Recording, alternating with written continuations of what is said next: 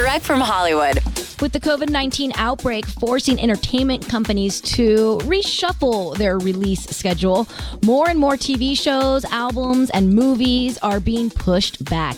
And that now includes what was the most anticipated popcorn movie of next summer, The Batman, starring Rob Pattinson. The reboot of the franchise was originally slated to premiere on June 25th of 2021, but will now hit theaters on October 1st of 2021.